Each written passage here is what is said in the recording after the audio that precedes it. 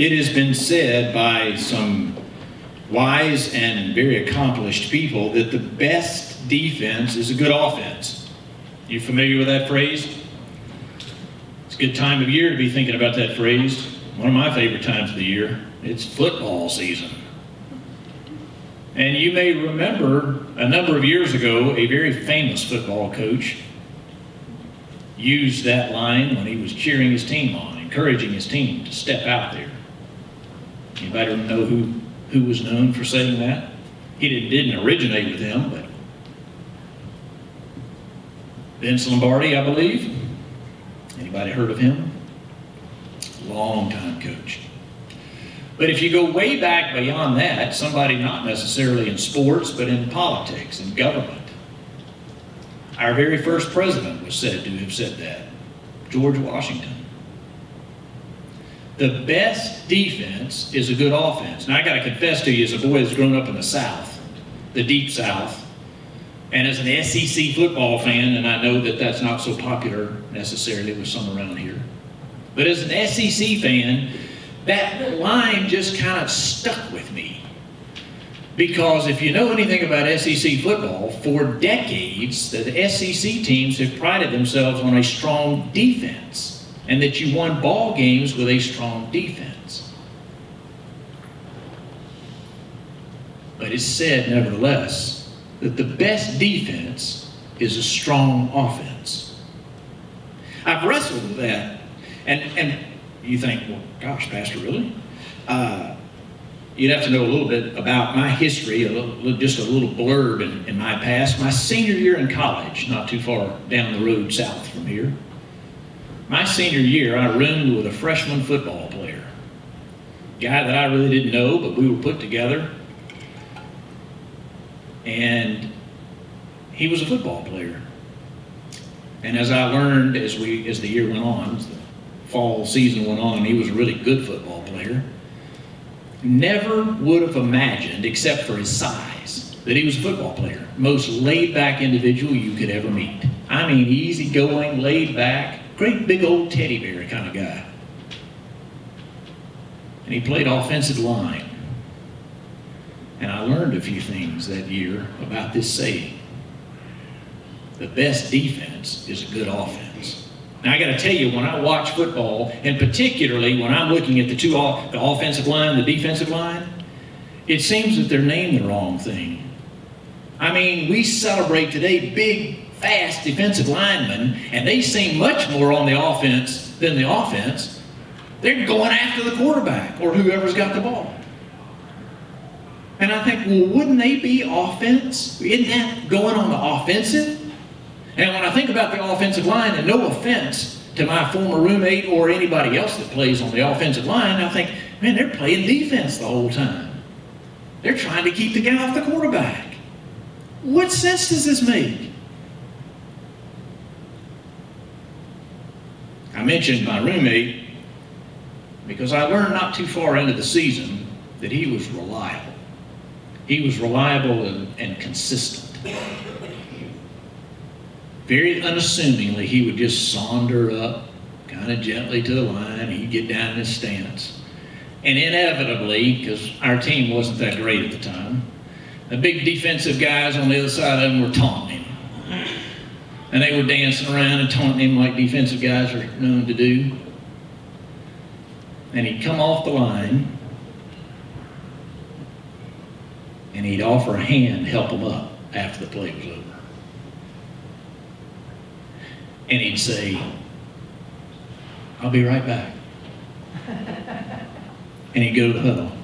Now, inevitably, because you know defensive linemen maybe, those of you who are football fans, they'd be taunting again. And he'd get back up there, and he'd just kind of lazily come up, and he'd get down in his stance.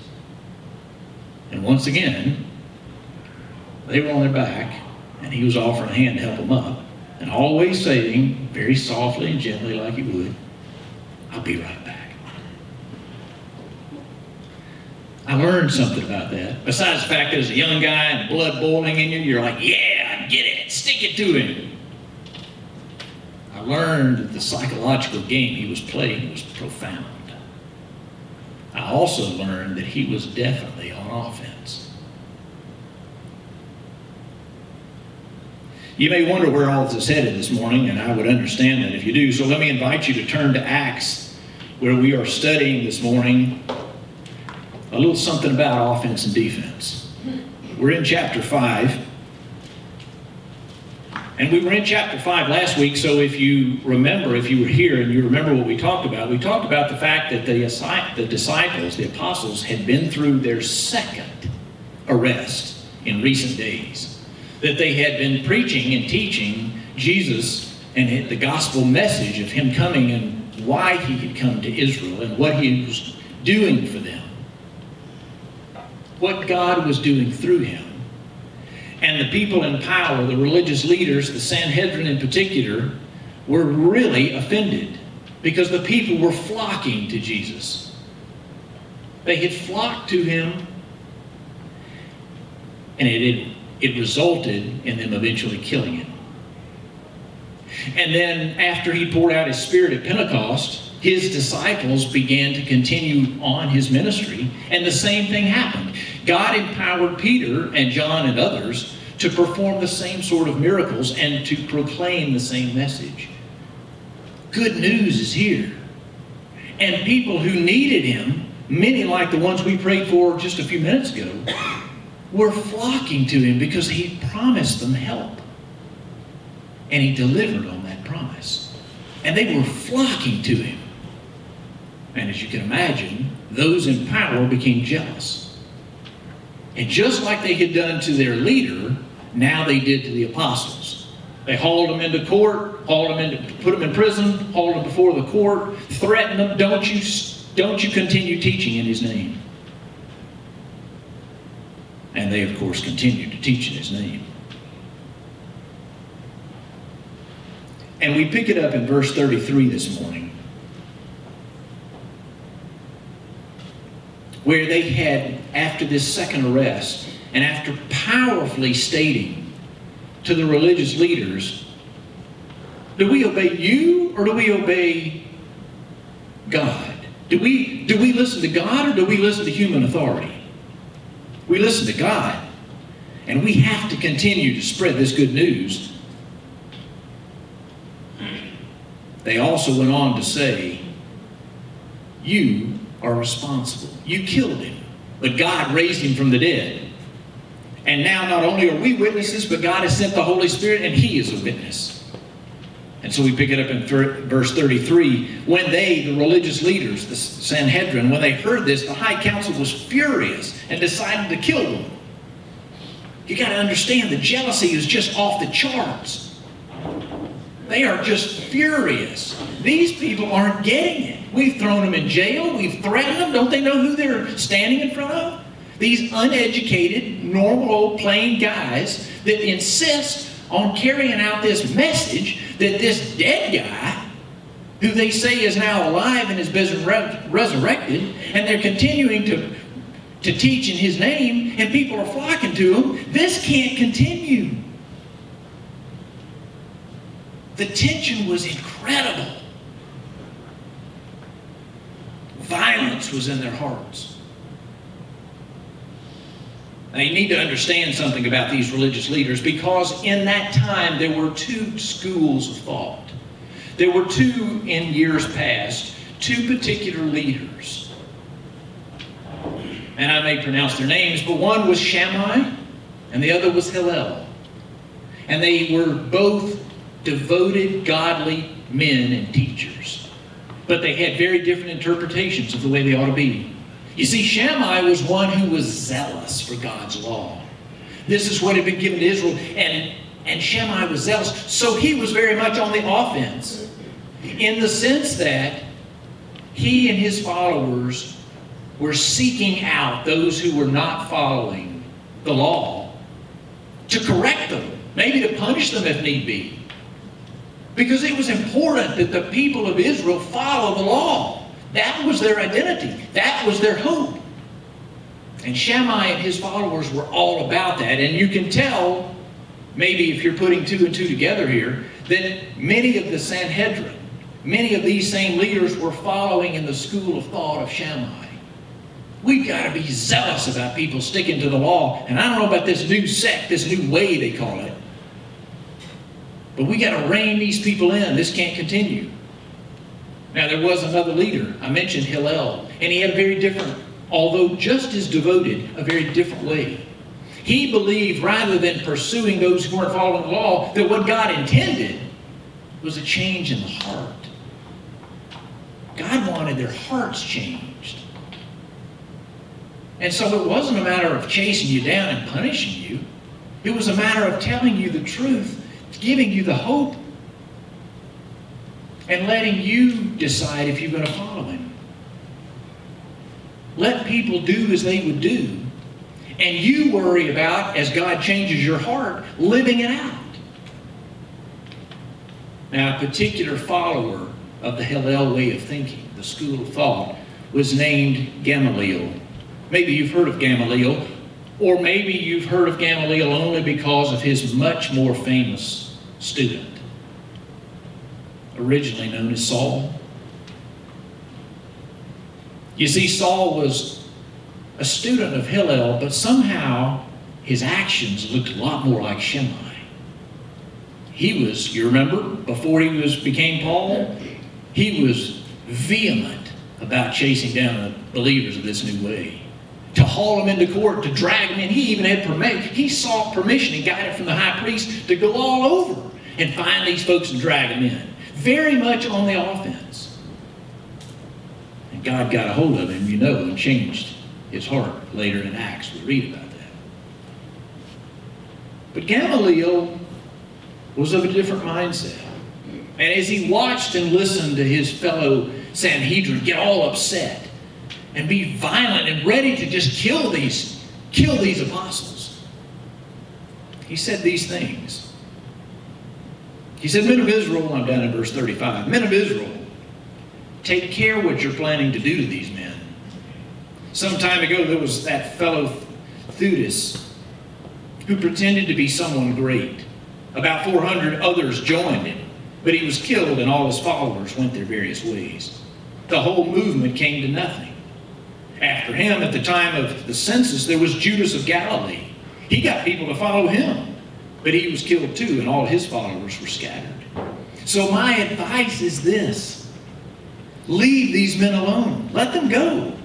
If they are planning and doing these things merely on their own, it will soon be overthrown. But if it is from God, you will not be able to overthrow them." And then catch this line. You may even find yourselves fighting against God. Men of Israel, leaders of the people, top religious, chief priests, well-educated people, think about what you're doing, because you may unknowingly find yourself fighting against God himself.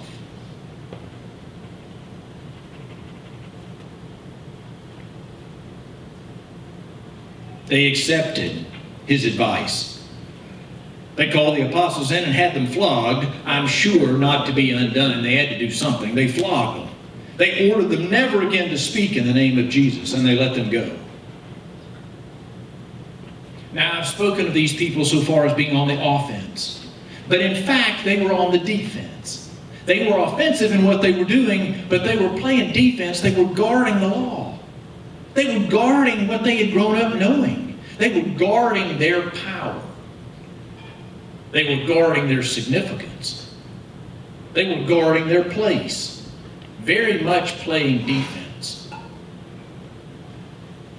And along come these uneducated men who just keep going and going and going. After they were flogged, the apostles left the high council, rejoicing that God had counted them worthy to suffer disgrace for the name of Jesus. And every day in the temple and from house to house, they continued to teach and preach this message. Jesus is the Messiah. Jesus is the Christ. Jesus is Lord of all. They were playing offense in some ways, like my roommate. They just kept going. And even though the defensive people may have been coming at them with loud taunts and strong ways, they just kept going.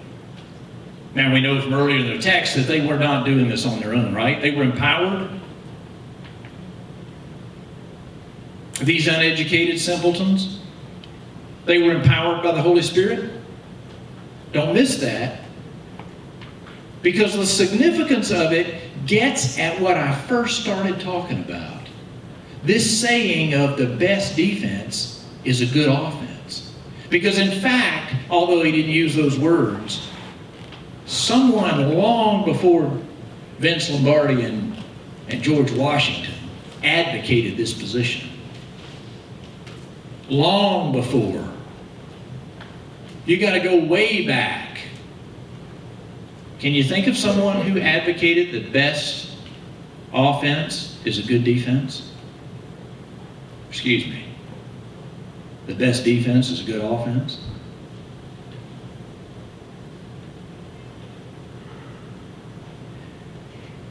When he first created us, the Creator said, go and multiply, fill the earth, and lead them, govern over them.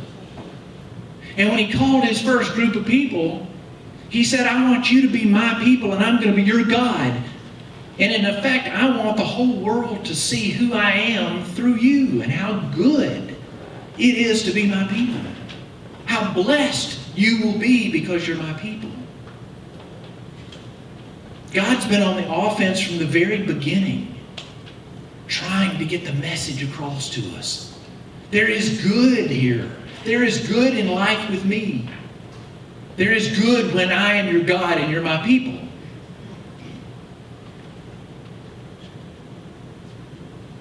Okay, so it's a good Bible lesson. And maybe it's not new news to you, so what's the significance for us today? Why is this important? That we be reminded of the fact that the best defense is a good offense. Well, folks, even the conversations we were having before the service out in the lobby this morning, what are we talking about? What do we talk about as people of God when we gather these days? What's on our minds and in our hearts? What are the concerns that we have? All the stuff that's going on in our country. I mean, there's all kinds of stuff that we want to see resolved, right? There's a lot of things going on right now, and we are struggling as a people, wondering, when's it all going to end? When are we going to be able to get back to normal? And I encourage you to think that those very first apostles had every reason to be thinking the same thing. When's it all going to get back to normal? Everything's been turned upside down. And matter of fact, the people on the other side of the table, if you will, those opponents of them were thinking the same thing. This is crazy. We got to stamp these guys out. When are we going to get life back to normal?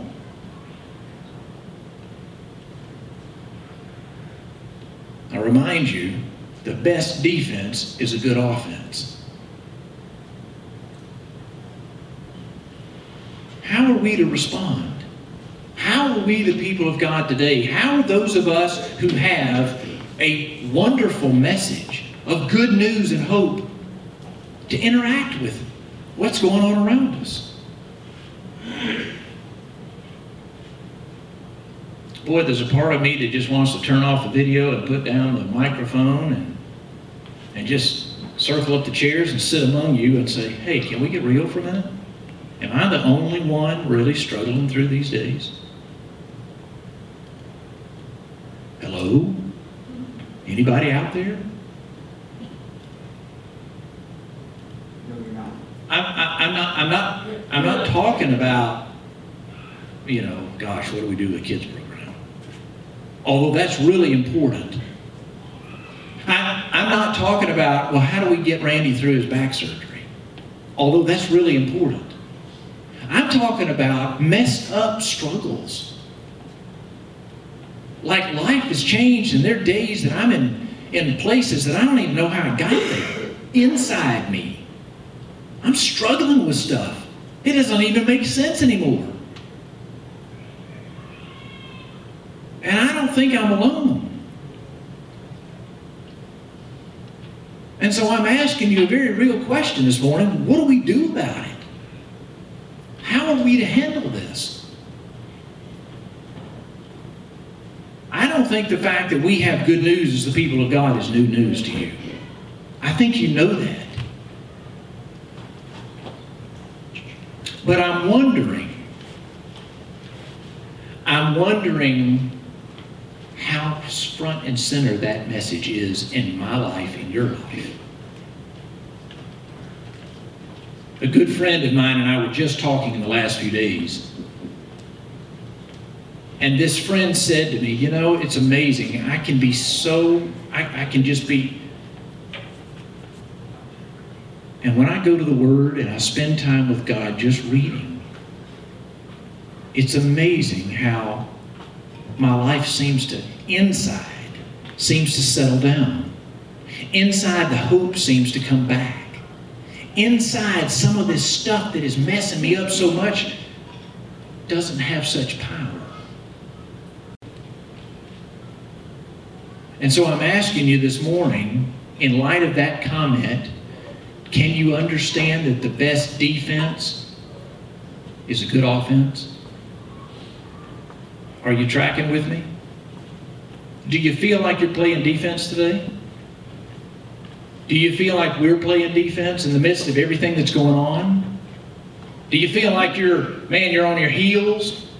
Oh, if we could just get all this stuff settled. I want to suggest to you that the best defense is a good offense. And the offense that we play is getting into the Word and being reminded of the message and the purpose of God. And how He just continues, just like He did with those apostles.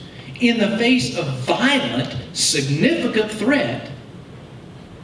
Go a few years down the road, do you remember what happened to the apostles? Every single one of them, except John, were martyred.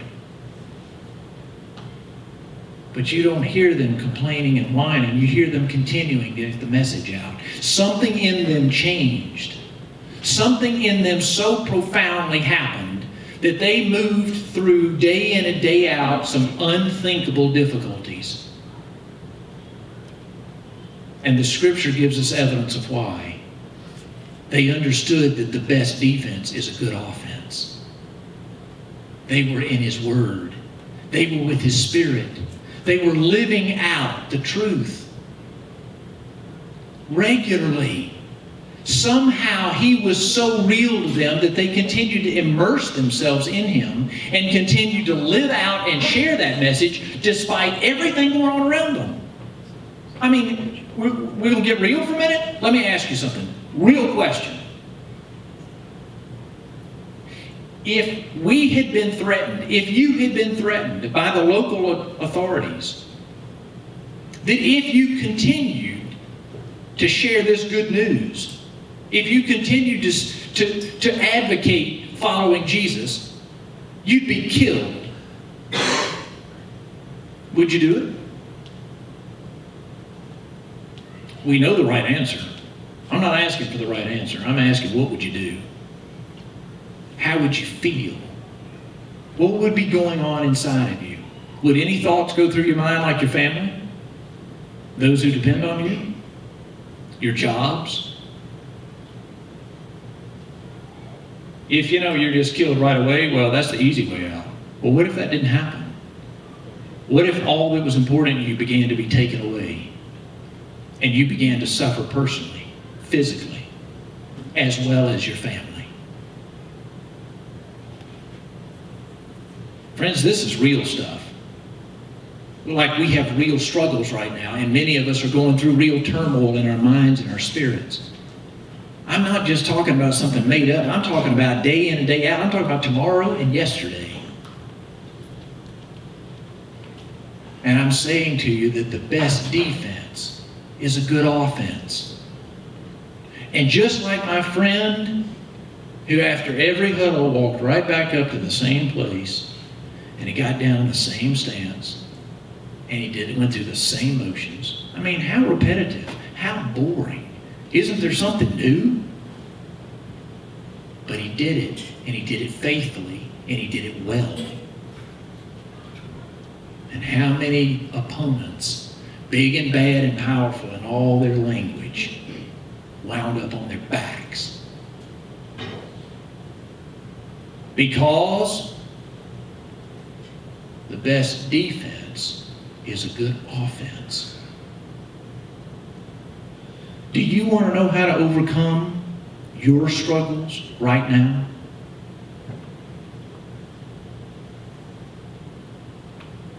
It's not just made up stuff. It's not good, just a good church answer. And the best part of it is that if we really get a hold of this message, and this message gets a hold of us, other people will begin to see and benefit from it too. The best defense against all the junk we have to deal with is a good offense. And just like they discovered, this offense doesn't stop. This offense keeps going. And the power behind it will move us through whatever we face.